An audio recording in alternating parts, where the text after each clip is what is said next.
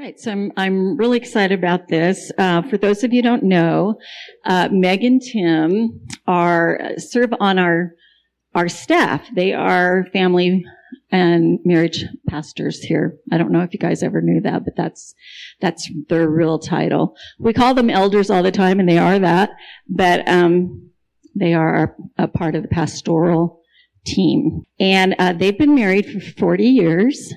They have been in marriage ministry for 39. Okay, can you do the math there? Yeah, that's kind of cool. And anyway, they're going to come up and they are going to be speaking about their passion, which is marriage and communication. We wanted to do a talk that was going to be applicable to everybody and not just couples. I mean, that's our main subject area for us, is working with couples and families, but we love singles too. We used to be singles. So we want it just to be effective communication for anybody and everybody. So this is what a heart-to-heart is all about. And I'm going to discuss it a little bit as soon as I put on the specs. So while he's getting ready, we love being a part of JOYLAND, and we thank you for being here tonight. So here we go. Okay. So first, if you look at your sheet there, it's why does communication deteriorate over time? Well, there's many reasons. Unresolved issues from our past. Some of us have those. Hardening of your heart. A lack of forgiveness and repentance. That's a big one. Once somebody's been offended, a lot of times they say it's pretty difficult for them to forgive. And I don't think it's a choice. I think it's a choice that your feelings will eventually go along with it. But, you know, Jesus said, I'll forgive you to the degree that you're able to forgive others. I'm paraphrasing there, but it does talk about that. So allowing pride to control you is not good. Unwillingness to talk. Okay? Some people think, well, rather than get an argument, we just won't talk about it. Wrong.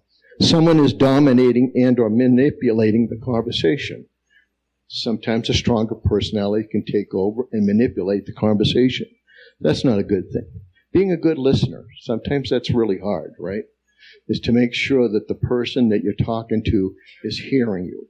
So that's part of what you're going to see in the exercise tonight. Okay, lying and deceitfulness, a lack of trust. Okay? If you've been lied to once or twice, it really is difficult to build that trust back up again and know that somebody's not going to lie to you once again. Okay? Harsh and condemning words. Really bad. You know, that's like what we used to call muckraking. You know, dragging everything you can think of from the past where things didn't work out the last time you had a conversation, and you're sure because it didn't work out before, it's never going to work out this time either, right? So fear of being honest. Well, sometimes we are afraid of the conversation, but the best thing we can do is to communicate it. If we're not communicating and we're lying about the situation, that's when we allow the enemy to get in and stir things up. That's really bad. So avoidance, not spending time together. And we've known that to happen, you know, particularly with couples where one will have hobbies over here and the other one will have hobbies over here, and they'll have friends that they hang out with rather than hang out with their spouse. And it's just because, again, they don't want to get all riled up and they don't want to have conversations that are going to lead into strife. So that's just how things can deteriorate. Now Meg's going to talk to you about... Well, I wanted to say something first. This isn't just for a married couple. We were very careful not to make it so specific, but it's for any kind of relationship. It can be with a child. It could be with a relative. It could be with whosoever. It could be with a coworker. It's any situation that needs to be addressed. Okay, this next part is how to change the way you communicate, getting back to heart-to-heart communication. What'll happen is if you're not having heart-to-heart discussions with somebody that has offended you or there's an issue with, you start shutting down.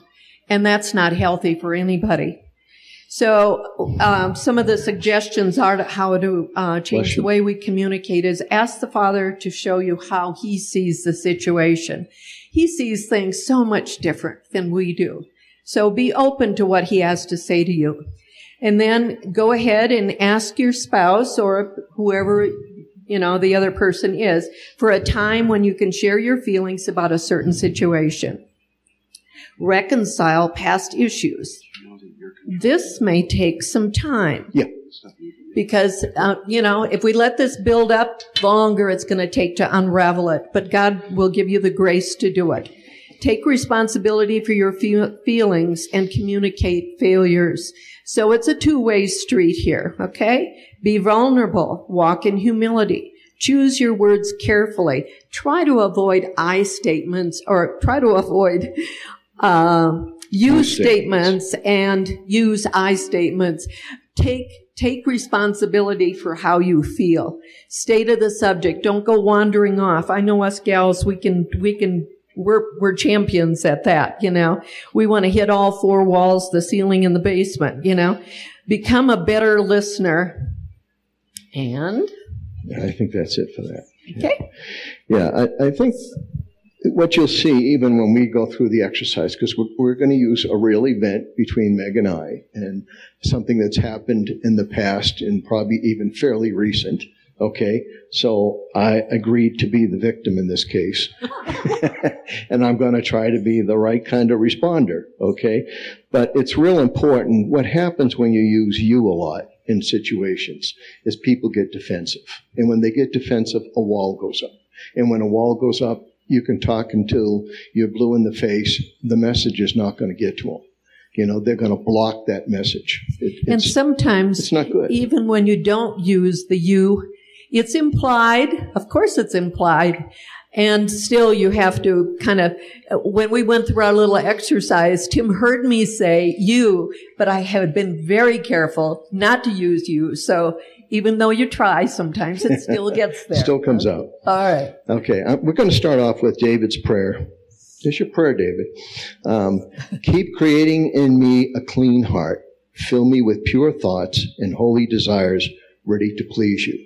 You need to make things right with you and the Lord before you want to have a heart-to-heart with your spouse or your significant other or co-worker or neighbor, whoever it happens to be.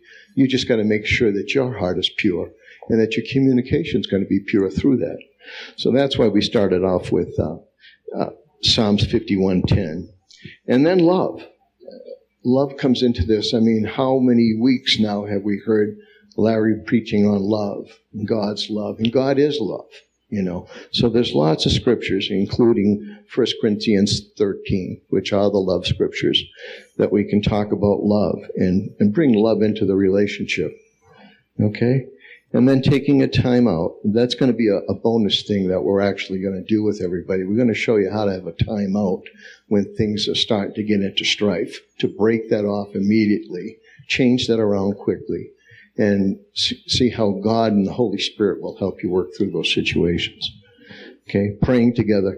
Praying together is really important. That's been our message for many, many years. If you have a prayer partner, it's good to get together with their prayer partner and have regular prayer times. If you're married, it's real important to have that with your spouse.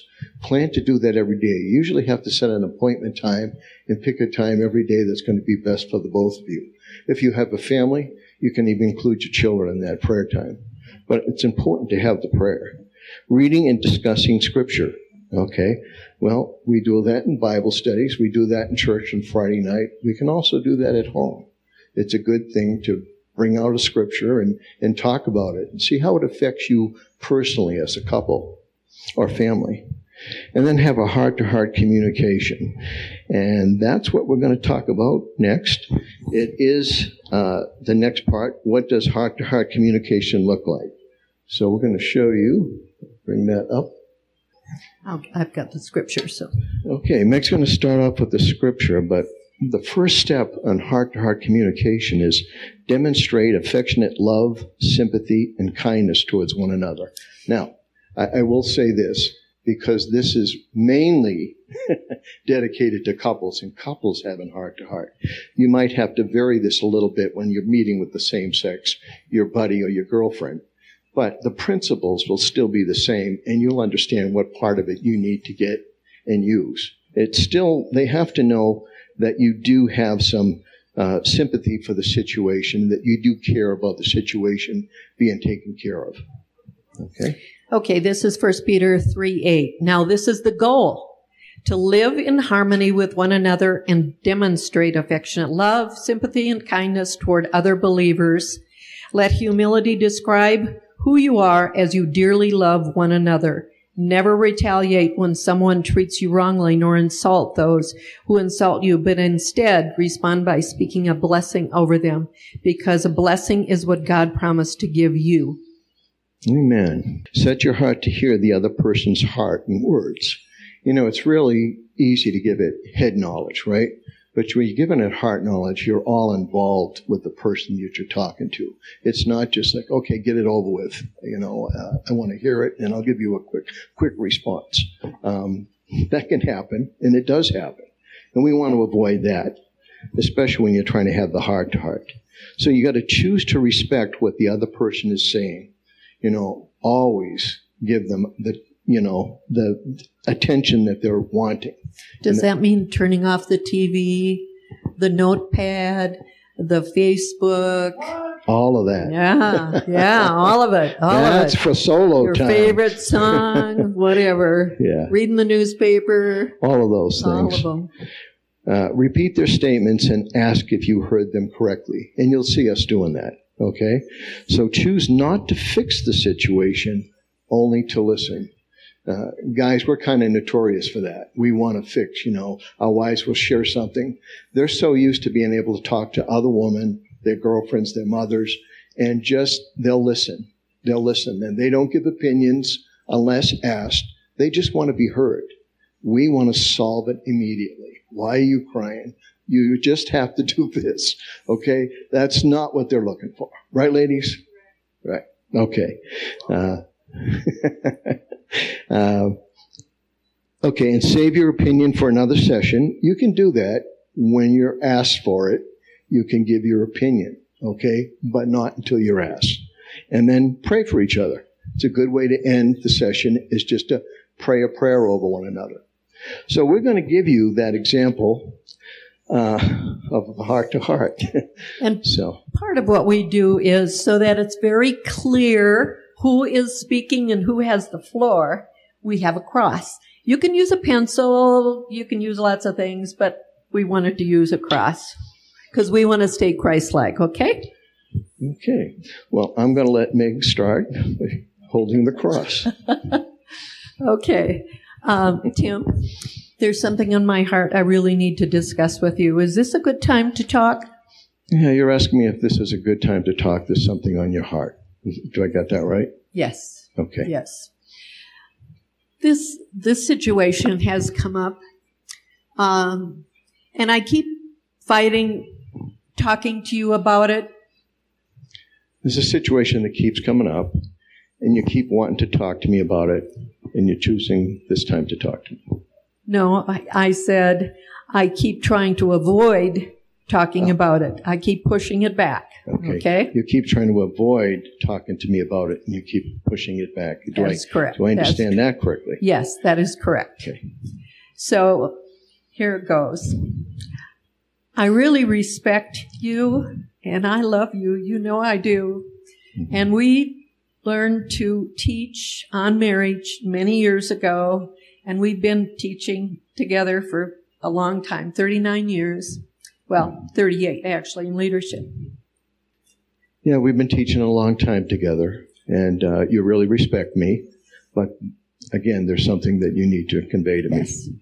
This happened recently at one of the times that we were teaching at El Desaro, and it offended me, and I guess I just hadn't noticed before that something was going on. Okay, this goes back to when we were teaching at El Tesoro. There's something that really bothered you, and it's been bothering you for a while. So you want to talk about that. Yes. Is that correct? That is correct. Okay. We're both very strong personalities, but sometimes I pull back and I shouldn't. Okay. You're saying that we're both strong personalities. I agree with that. And that sometimes you're holding back. Yes. I pull back, I hold back. Anyway, here's what happened. I was speaking, And it was my turn to speak, and I had the material in front of me, and I was speaking, and you stepped in front of me. And I just felt that was disrespectful, and I thought it was a symptom of something deeper than that. And so I just, since then, I've noticed that there are interruptions during when I speak, and I just feel, okay. Okay. It's very important, ladies, that you keep it concise, okay? We think in boxes, and you ladies speak like spaghetti. You can have a lot of things going on, but we don't hear like spaghetti. We hear like box to box, and so we can only address one point at a time. I'll do the best I can in repeating what Meg said, that we were at El Tesoro, and you were getting ready to speak, and you had material in front of you, and you were just getting ready to speak, and I inadvertently walked in front of you. You felt disrespected and dishonored by that. Yes. And embarrassed. And embarrassed, yes. And so that's just been bugging you. Yes. And you're taking this opportunity to share that with me. Yes, yes. I got that right? Yes. Okay. You have. Oh, close enough. Okay, he's getting the idea. I struggle with confronting. That used to not be who I was. And so I'm concerned about that. Okay. Well, what you're saying is you struggle with confronting, and you've been struggling more and more with that. That's not who you really are, right. And you don't want to be contained that way. Yes. Have I got that correct? Yes, yes. Okay. Sometimes I think it comes across as complaining or disrespecting you or questioning you or whatever, and I don't want to do that. Okay. Sometimes it comes across as maybe being complaining and disrespecting, and you don't want to come across that way to me. That is correct. Is that correct? I also struggle with interruptions because I have a flow, and sometimes it seems like what I'm sharing has to be reinforced by you to be effective. Okay. Yeah. If I understand you. Did I use you? You do have, you don't like being interrupted. Right. Sometimes that messes up your flow. Right. And when you're trying to convey a message and I interrupt, that kind of puts the kibosh on things. I added that in, but yeah. I get the point. Yes. Do I have that correct? Yes, thank you. Okay. Thank you for listening. Is there anything else you want to share with me? No, I think I'm good. Thank you. I love you, and I hope you forgive me for having done that, and then I'll make a better effort in the future to take care of that. Thank you. Okay. All right. That's a heart-to-heart, and the other thing would be that we would pray for one another. Father, I just thank you for Meg, my wife, my friend, my helpmate, my lover, and my companion. I thank you that you would be with Meg, Father God, and that you would bless her day, bless her into the evening, bless her at home, going into town. Bless her with safety wherever she goes, Lord. Thank you that she's guided and directed through the power of your Holy Spirit, and that you watch over her, protect her, and love her like I love her. In Yeshua's name we pray. And Father, I lift up Tim to you as priest and head of our household. Father, I thank you for the teaching gift that is within him, Lord, that you'll help develop that within both of us, Lord, that we'll be able to ascend to new heights, Lord God, to be able to serve you in bigger and better ways all the days of our life. And we thank you for trusting us, for leading us, for teaching us, for accelerating us into the future. And we thank you in Jesus' name. Jesus' name. Amen. Okay, well, we're going to give you another example, and that's the timeout. This becomes very important when you get into possible strife, okay? It's all right for you to have disagreements. We can have disagreements. Just being male and female could make us have disagreements at times. We think a little differently, and that's okay if it's handled right. But strife is not. Now, I used to say that when you get into strife, it's like opening up every window and door in your home and inviting Satan and his cohorts to come in and wreak havoc in your home. Because it is. God never intended for us to be in strife. So instead of getting into strife, we have a strife break, okay, or a timeout. And we're going to demonstrate that for you. I'm going to demonstrate how I might have handled the heart-to-heart differently. And so we're going to just talk about that. So Meg is going to be angry with me, and I'm going to respond in anger and then call a timeout. Okay. Tim, when we were at El Tesoro the other day and I was teaching, you stepped right in front of me. I just thought that was just... I'll get over it. I'm just being too sensitive, Tim, I didn't mean to do it. You know that. But you can't do that. It just says something to people that you don't respect me, that it's dishonorable. Well, I didn't mean to be dishonorable, but there's times when you're pretty dishonorable yourself, Well,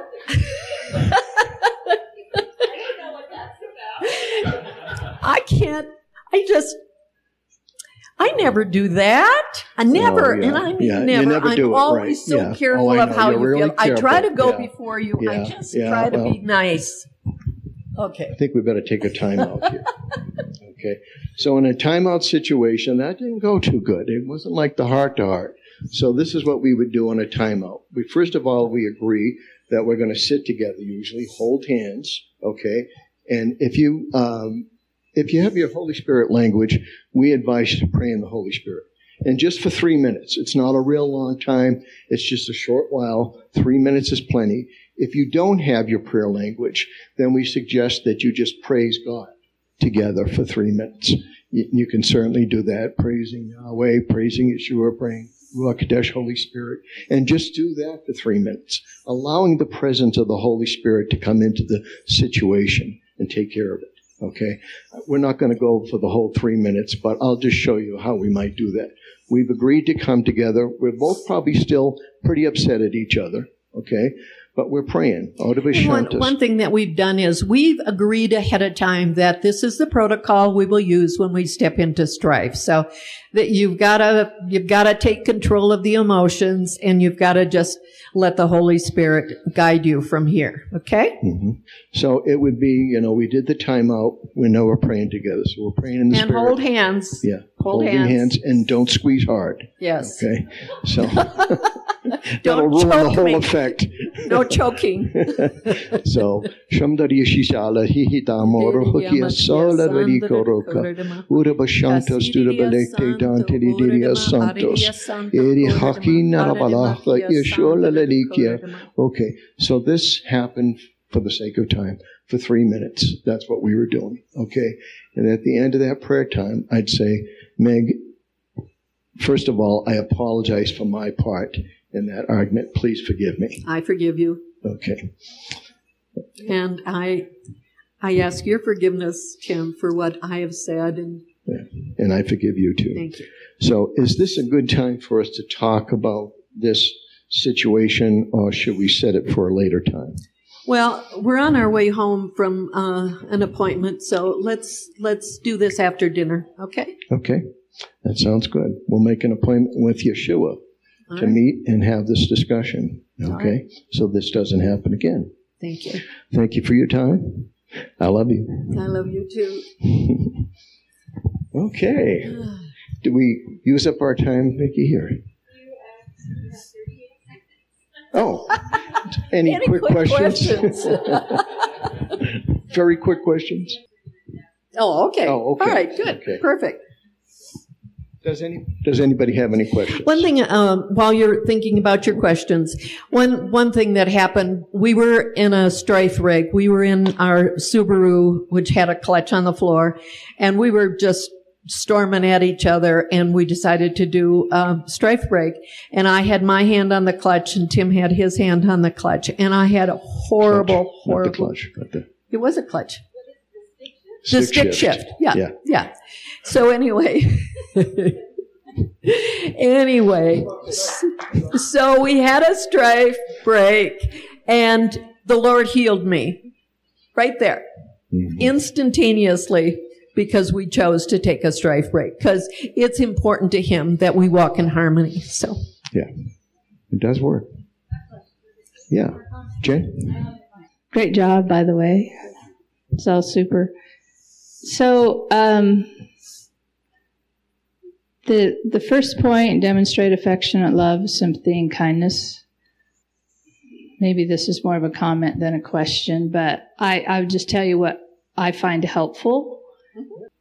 When it's not only repeating back what's said that you know they're listening, but the sympathy is like putting yourself in their shoes.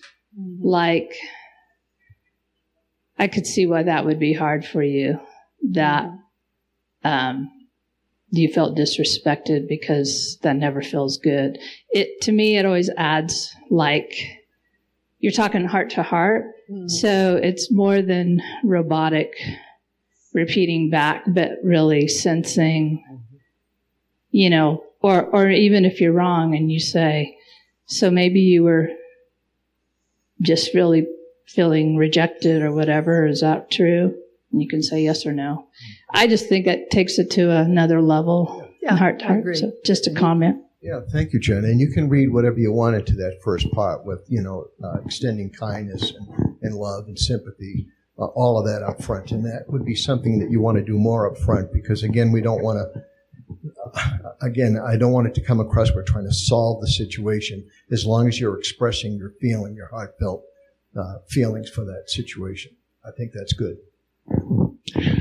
So what if it is a time where something, like you're facing a decision and that creates the breakdown in communication, or there's a time limit or something? How do you transition out of this process, or how long does it take to get in a position where you can bring differing ideas together and try to come together on one? No, that's a good question, Larry, because that's what we call praying in agreement.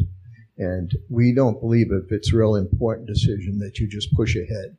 You might have an agreement, however, if it's a decision that absolutely has to be made by a time frame, ahead of time you make a decision. If we can't come to some kind of solution, then do you want to make me or you make that decision? But I think it's better if you're not in a tight time frame, that you just give it over to the Lord, you pray together in agreement. And once you both have agreement, then you move ahead. Without agreement, it's always, I told you so. And that's not good. Nobody likes to hear that when it doesn't work out. Yeah.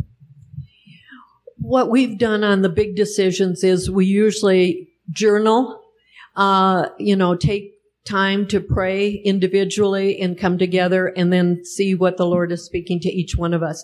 Now, if we're not in agreement, then we just wait and we continue to seek the Lord.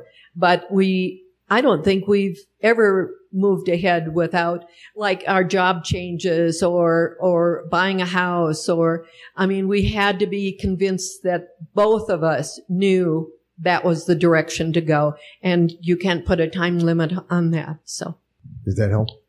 Yes. So if you were in a situation where it was obvious that you guys weren't of the same mind, you could acknowledge that and just say, all right, so we're going to take this next thing. We're going to journal together. We're going to pray, come back together, something along those lines. That's good, because you journal all the time. So all you'd have to add to that equation is the fact that Vicki would also be journaling. And you get together like you know what the situation is. Sure. And you both seek the Holy Spirit separately, and then come together and see what you wrote down in your journals. Cool. Yeah. I'll add one more thing. I always ask for a scripture. When the Lord moved me out here, He gave me the scripture, you shall not have one lot only, but the mountain will be yours. And I've held on to that all these years. I knew that I knew that I knew, through that confirmation where I was supposed to be. You also told her not to marry a cowboy. She didn't. Ronnie. So I have a question.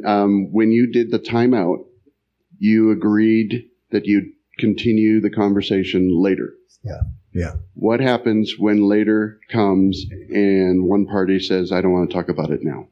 What do you do? Well, you might have to have another heart-to-heart as to why they don't want to speak about it, because that's one of the things that's, where you're trying to avoid, having heart-to-heart conversation is just to avoid not wanting to be with them. So you'd have to go back and have a heart-to-heart. So if the person, I'll just pick on Meg for now. Mm-hmm. If Meg is saying she's not ready to talk about it, is that trigger a heart-to-heart right then, or do you just say... Well, I would certainly ask her to do that right away, Ronnie, because, again, we've agreed with the time out that we would get together and pray and that we would discuss this at the time right after the prayer or at the time we agreed to later. If that doesn't happen, then again, the only thing we can do is have a heart-to-heart because you just don't let it float away. So heart-to-hearts override everything because she's saying, I don't want to talk about it. And you're saying, well, let's do a heart-to-heart now. And it's like, no, I don't want to talk about it. Yeah. If she didn't want to talk to us at the set time like that evening, then I would suggest, well, pick another time.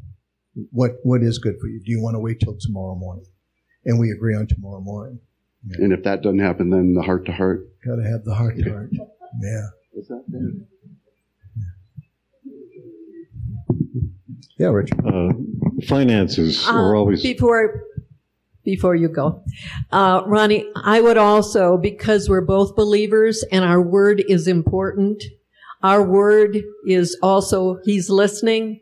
I don't think I'd put him off because I'm accountable to him. If you're using Meg as the example. I'm a man of my word. Go ahead, Richard. Finances are always a big problem in a couple situation. Yeah. I know with Jen and I, it was a big problem. And I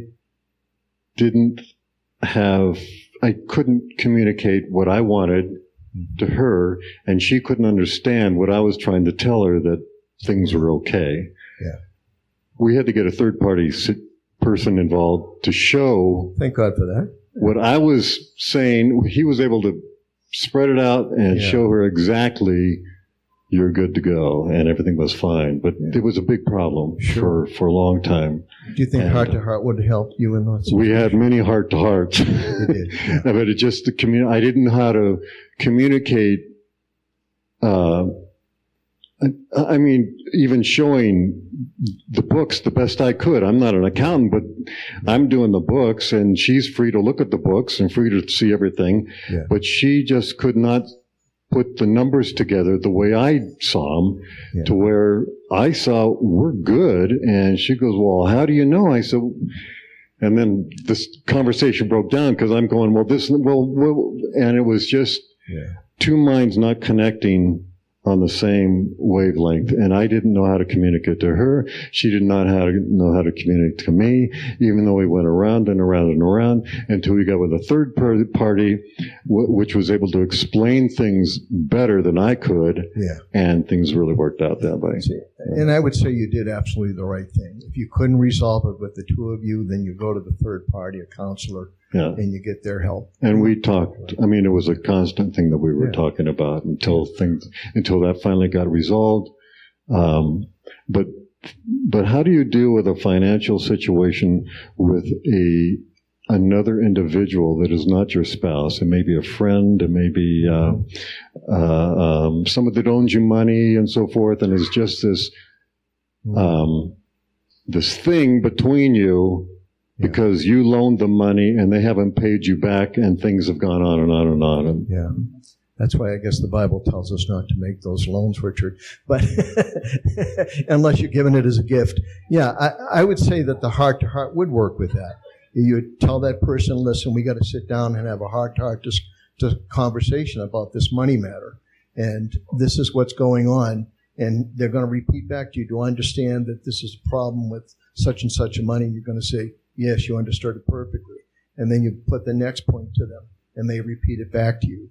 And then hopefully there'll be some resolve just from that, if they realize they were in the wrong, owing you the money and not paying it back. So, okay. All right. I think it's time for break. Thank you. Thanks.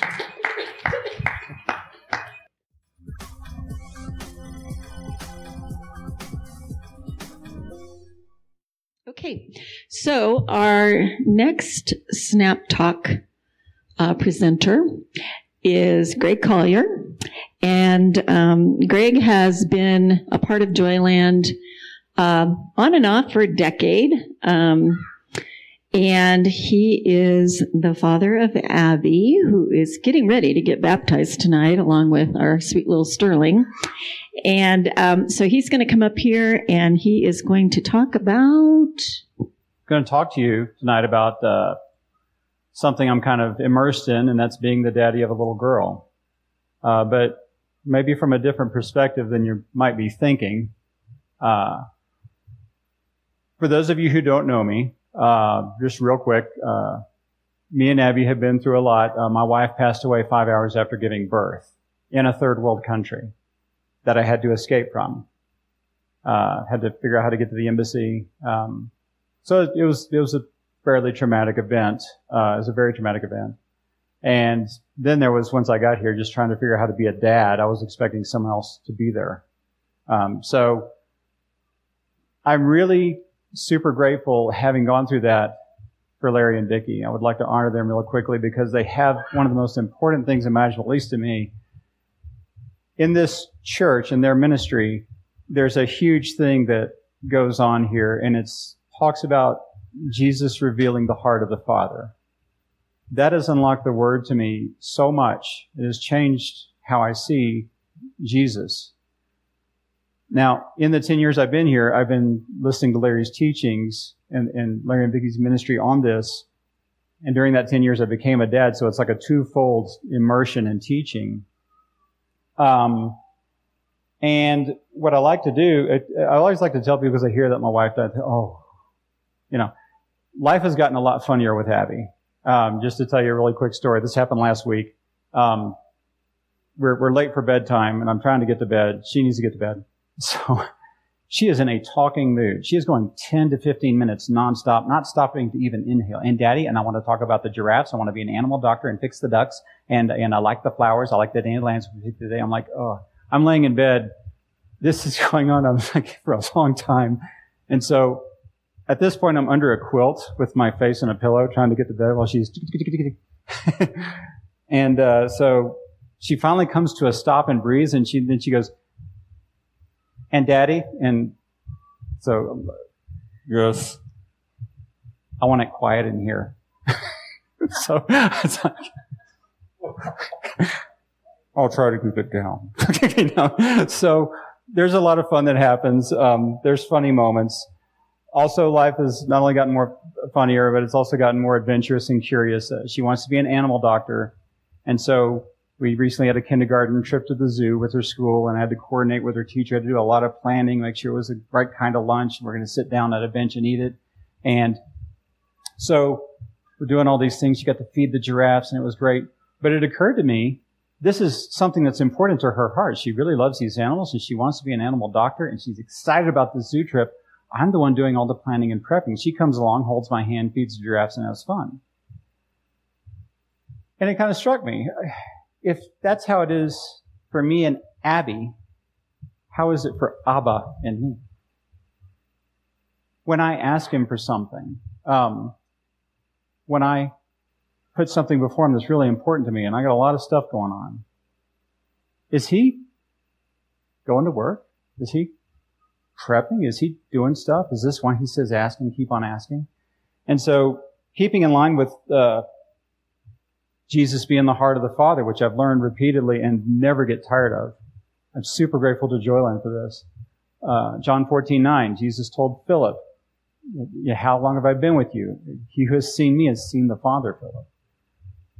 So I asked God, now that I'm a dad and kind of had a whole paradigm shift and a new brain installed, what's it like for you? You said you're the Father. You said Jesus is the Father. And I think I found something in Mark, in the book of Mark, that just really ministered to me. And it was under the foundation of Larry and Vicki having this. Jesus came to reveal the heart of the Father. I'm like, wow, I never saw this. So I was going to go through this and how I read it differently now that I'm a dad of a little girl. First of all, just a little backstory on Mark real quick, just a couple of bullet points. Mark was the secretary and interpreter for Peter. This could have just as easily been called the Gospel of Peter instead of the Gospel of Mark. And that's been verified through history. Mark is so much different than the other Gospels. Not that the other Gospels are wrong, but so Matthew likes to establish Jesus' authority and identity as the lineage to to David. So we all know, he's legit. He's the son of David. Luke traces it back to Adam. So we can verify all that. So anybody who questions whether or not he's the Messiah, John has the 7 I ams and traces him back to the Creator. And I'm getting a third base signal from the other Greg here. Is that better? Okay.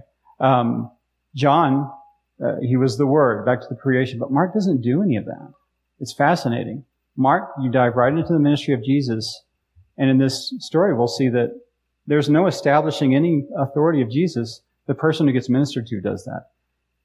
Mark sort of thinks backwards. He reminds me of Ronnie Binzer. I call him the Ronnie Burger. Long story. But what will happen, we see, is Jesus ministers to someone like a dad. And you see an accidental confession go this way. Jesus' authority is established as he becomes the loving, miracle-working servant for someone. And he has a name for this person. It's a pretty interesting name. And so anyway, I wanted to read this and just show you how I see things a little differently as a dad as I read the Word. Thanks in huge part to Larry and Vicki and Joyland. Mark, I can't talk that. Mark 5:21. Now when Jesus had crossed over again by boat to the other side, a great multitude gathered to him, and he was by the sea. And behold, one of the rulers of the synagogue came, Jairus by name. Jairus means Yahweh enlightens or Yahweh awakens. That's important.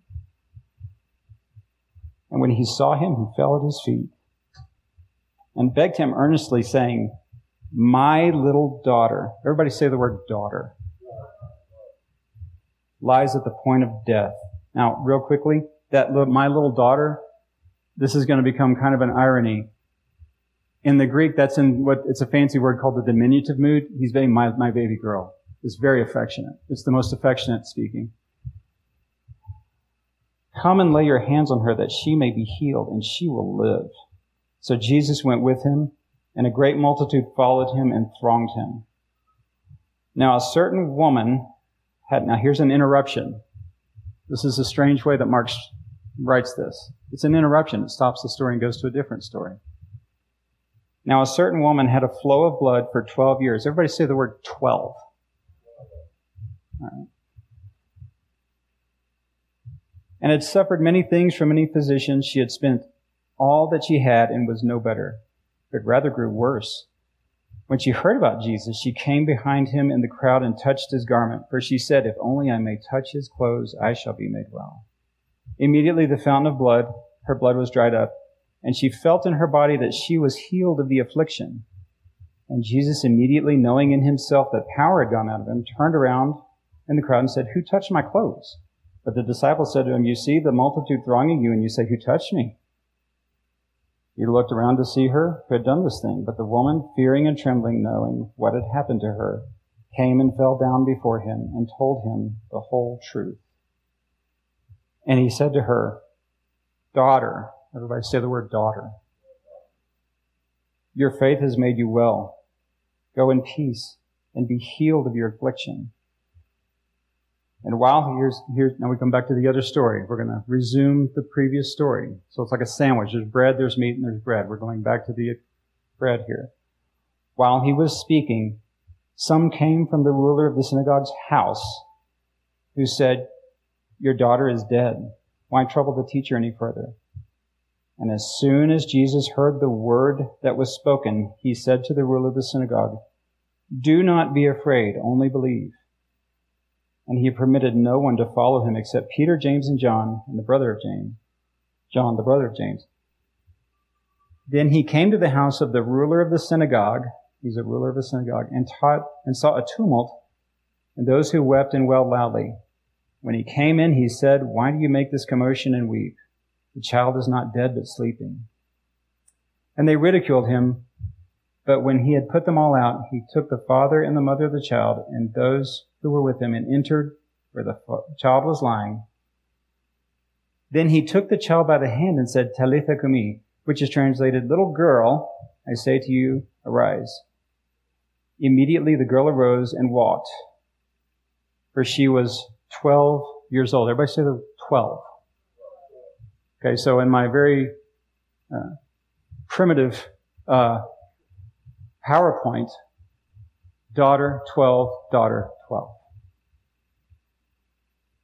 Now, at first, because I'm a recovering Pharisee, I had to correct God about His word. Arrogance much, right? But I asked Him, I said, why don't you interrupt yourself like that? Now that I'm a dad, I get it. God says, I didn't interrupt myself. My kids interrupted me. Abby interrupts me all the time. I can't finish using the restroom half the time. I can't finish a thought. So God said, well, go back through the story and find the common denominator. What are you finding? So I read it again. Daughter, 12. Daughter, 12. So what are they saying to Jesus? So I went back. My little baby girl, my little daughter, in Greek, the diminutive sense.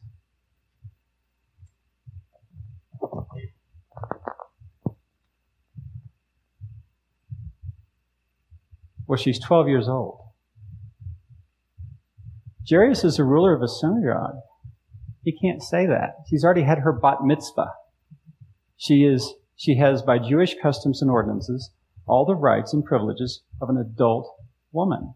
That's the rule. That's the rule. Why would Jairus, in front of the whole crowd in that community, do that? Because he's dad.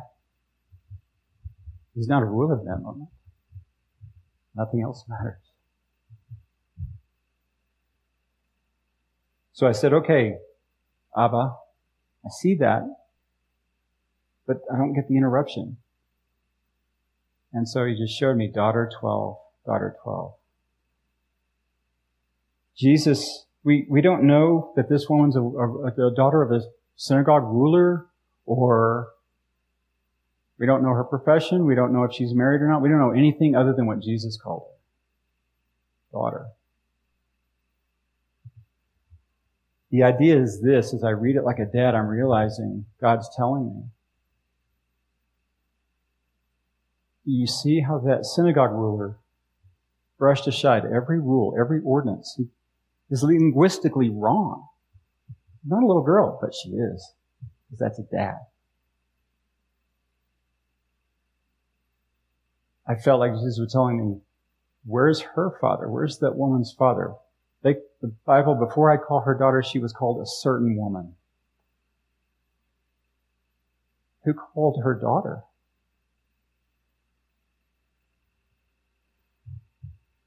The idea being, when it's important to you, it's important to Abba. There's no formality. There's a unique intimacy from a daddy and a little girl that I will never be able to describe. It's just a completely different person now, being a dad. Now, there's an interesting thing. That just gives you a portrait of how I see the Gospels now being under Larry and Vicky's ministry. It's like, wait. Jesus isn't just walking around popping miracles. He sees a daughter. It's a big deal. So, the other thing is, I said, Mark likes to do things a little bit backwards. Oh, by the way, I forgot to tell you, that daughter with an issue of blood has violated almost every imaginable rule and is not supposed to be in public. She could be in a lot of trouble, dangerous trouble, for being in public. And she actually touched the hem of Jesus. I say the hem of Jesus' garment, that's Americanized. I believe the Jewish word is kanaf, if I looked at it correctly. His prayer shawl. That was a huge confession to who he was, because in Malachi 4:2 it says, the Son of Righteousness will rise upon you with healing in his wings. The word wings there is his talit, his prayer shawl. She's from a Jewish community and she's in a Jewish public. Whether she knows it or not, she made an act of confession as to who he was. So the way Mark does it is the Ronnie Bincer way. the person receiving the miracle makes the confession as to the credentials of Jesus Christ after there's a compassionate moment between Abba and daughter. So one of the things, as far as application goes, that I felt like God was telling me about regarding us at JOYLAND is David did it. He was talking to Daddy God about a request. And I've got all kinds of issues I'm asking God for, looking for. When we have a request of God and we don't see it manifest yet, what if God's working the whole time? The little girl that was sick was lying the whole time, almost the whole thing, except for the very end, she's lying down. It's the dad doing all the work and pushing aside and finding Jesus. That's the zoo thing. I'm doing all the organizing, or not all of it. The kindergarten teacher helped me a lot. But there's a lot going on. Abby shows up and holds my hand and enjoys the visit. So when we ask God for something, that same level of importance in the heart of a father, she could change her mind in a week and probably will about being an animal doctor. But for right now, we're on the animals. So that's just something that God showed me about being a dad is having a life of prayer. A lot of times you don't see what you ask for as soon as you wanted to see it. What if I was working right now on everything that we're praying for? And what if it's super important to him? And we can't sense that because we're busy. So that's what God's been showing me being a dad. So. Uh-huh.